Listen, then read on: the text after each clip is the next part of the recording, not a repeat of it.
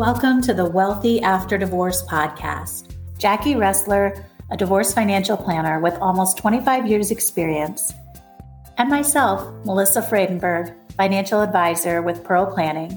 We are both certified divorce financial analysts and your co-hosts. If you're thinking about divorce or in the process of divorce, this is a time for you to take a deep breath and give yourself permission to gain clarity on the financial decision you're facing. While the term wealth typically refers to money and possessions, we know that truly being wealthy means a whole lot more. Together with our guests on this podcast, we will help you live wealthy after divorce.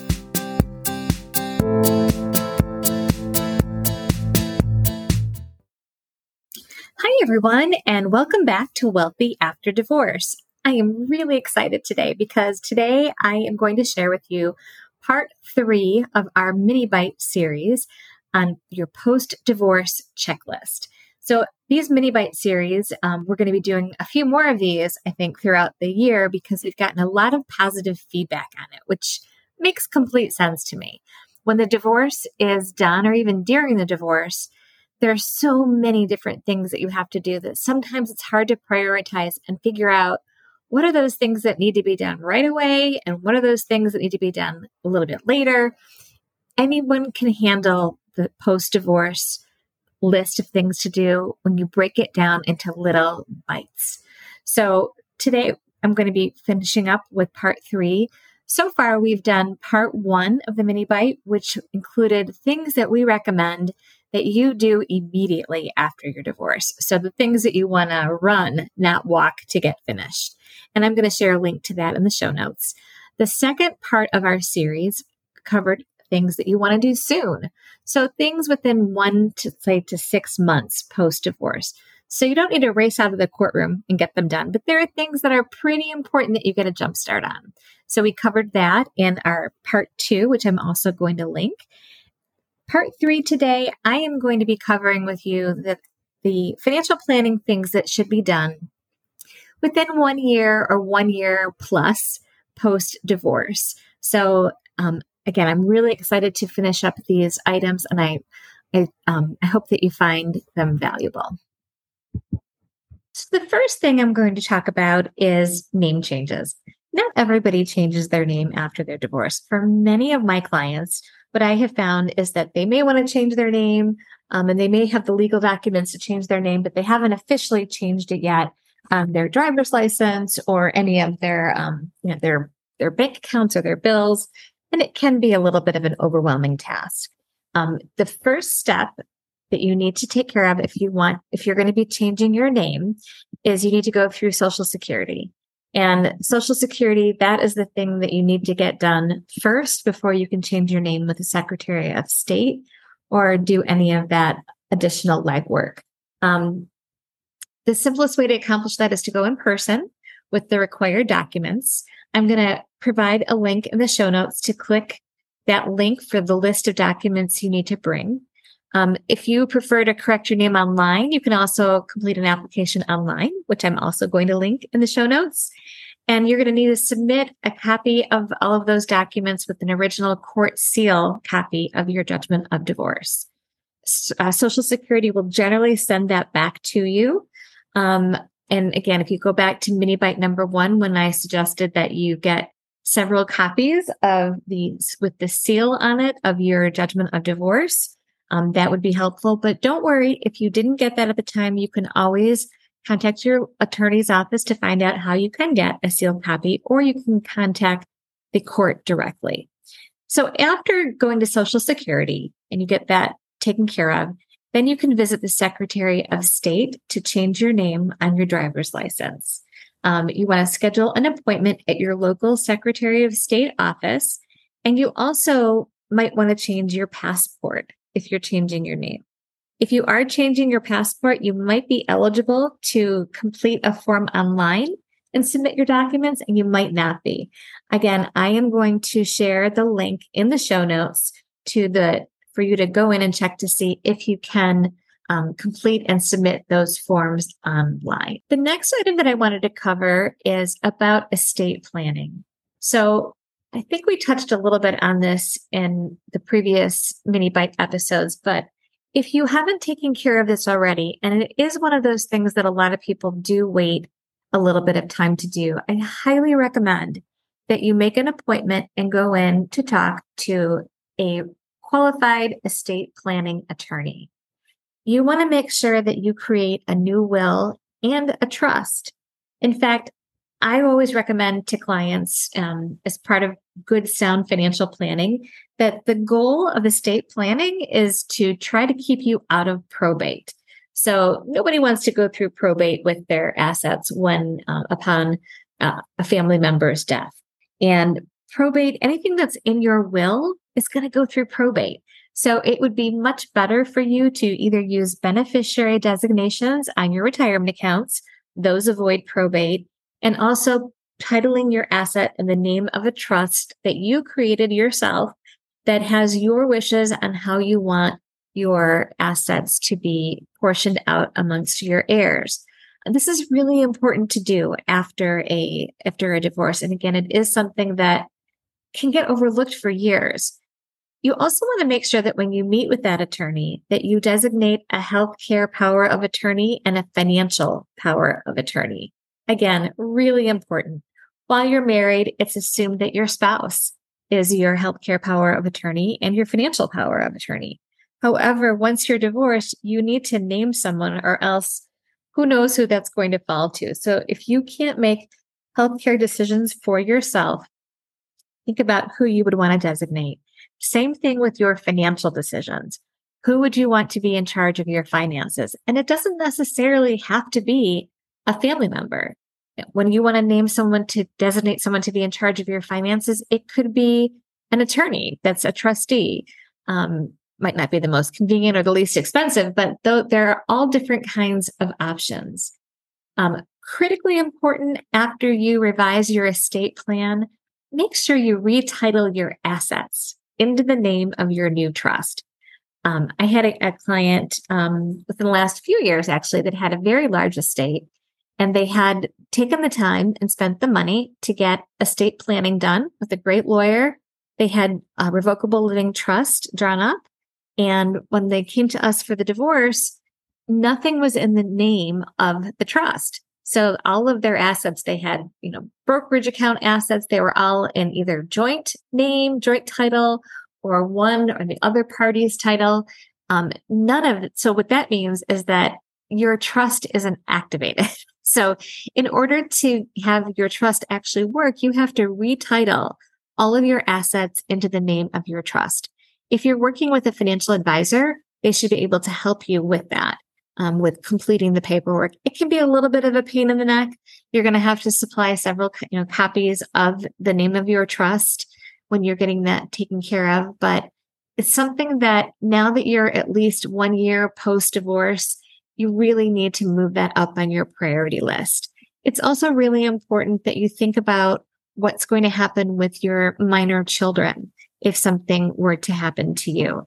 Now, if you have joint legal custody with your ex-spouse, obviously, if something happens to you, the children will go into the custody of their other parent, and you really aren't going to be able to do much about that. I'm not a lawyer, can't give you legal advice, so I'm going to direct you to a lawyer on that question. But what I do know is that when it comes to the financial issues, you can designate who is going to be separately in charge of your finances, of the finances for your children. So somebody else is writing out the checks, and your trust documents can specify what the money should be used for. You don't want all of the money that you leave to your children going to your former spouse necessarily to just use at his or her discretion. So again, these are really important decisions to make, and they need to be done. Again, it's not something that you should run out of the courtroom and do, but it is something that I believe needs to be addressed, certainly within the first year of your divorce being final. Our next little bite involves quadros. Quadros, again, that is short, QDRO, is short for Qualified Domestic Relations Order. And that's the legal document that's used to transfer qualified or employer-sponsored retirement plans from one spouse to the other when you get divorced. So this part's going to be a little bit technical, but what you need to know, I am going to share with you. I'm going to assume that since you're 1 year post-divorce, that you've already had your Quadro drafted and that you've already had the Quadro approved and you got a letter from the plan administrator that says, let us know how you want the money. And you have to fill out a form that looks a little bit scary. So I'm going to explain to you what the options are using an example. Let's say that my client got $50,000 from her husband's 401k. So she has the option. The Quadro was approved. She's excited because it was a long process. It finally got approved. And then she's got this piece of paper that says, how do you want the money? So she has three options. The first option is the simplest. She doesn't need the money now. She rolls it over into an IRA account in her own name or her own qualified plan if her employer allows that. And that is a non-taxable event. And she's got additional money that's going to be growing for retirement.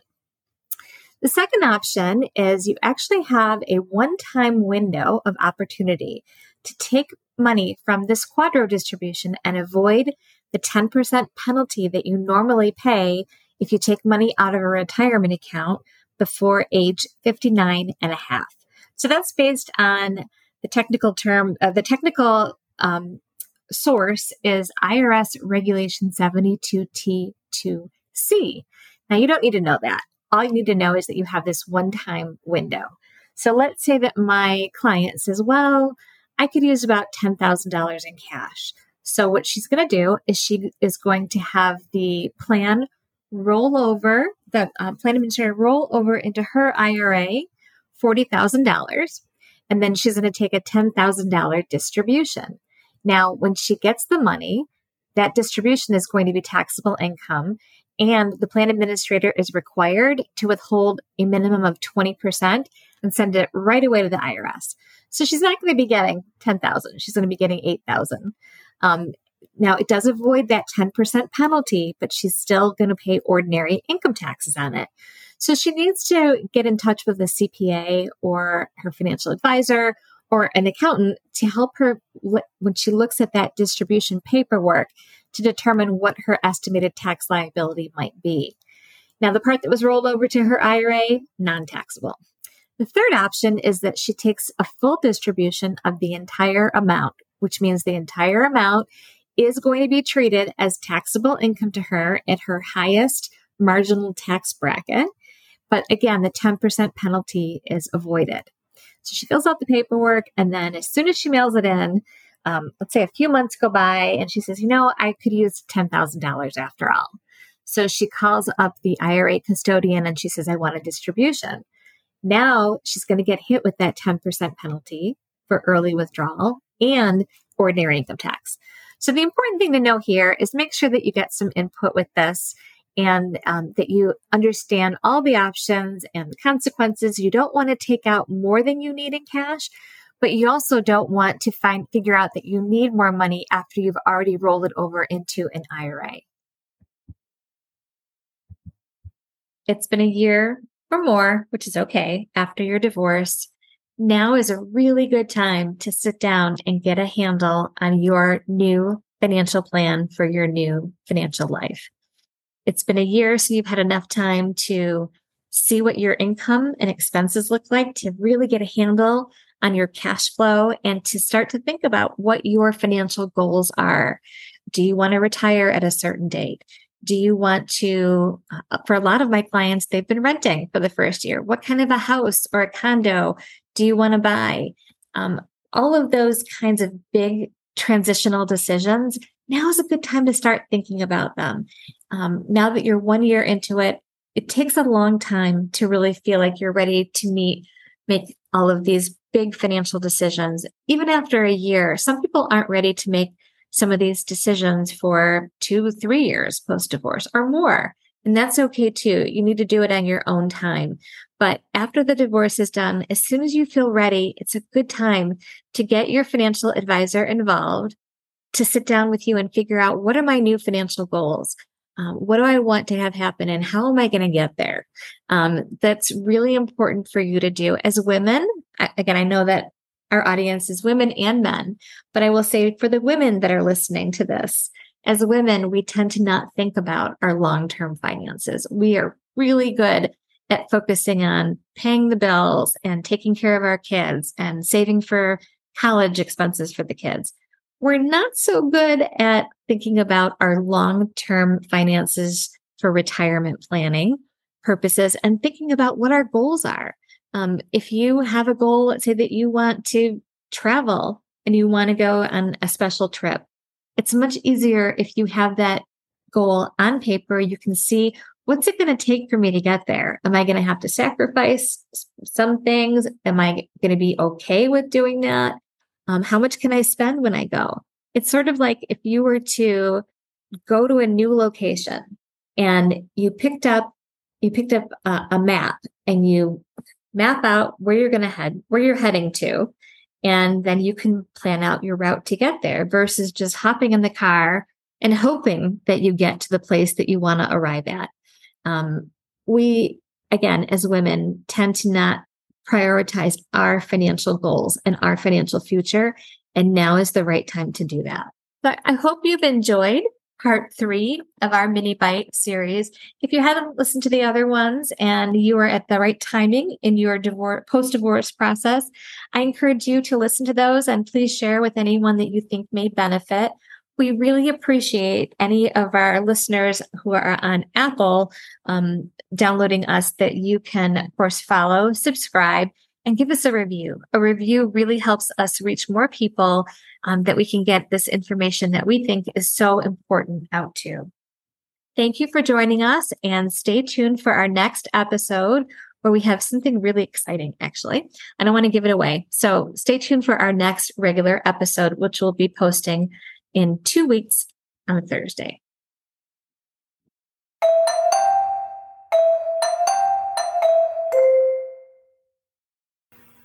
Thank you for listening to the Wealthy After Divorce podcast. You can find more information on Melissa Friedenberg and Jackie Ressler on our website, www.pearlplan.com, as well as on our podcast website, www.wealthyafterdivorce.com.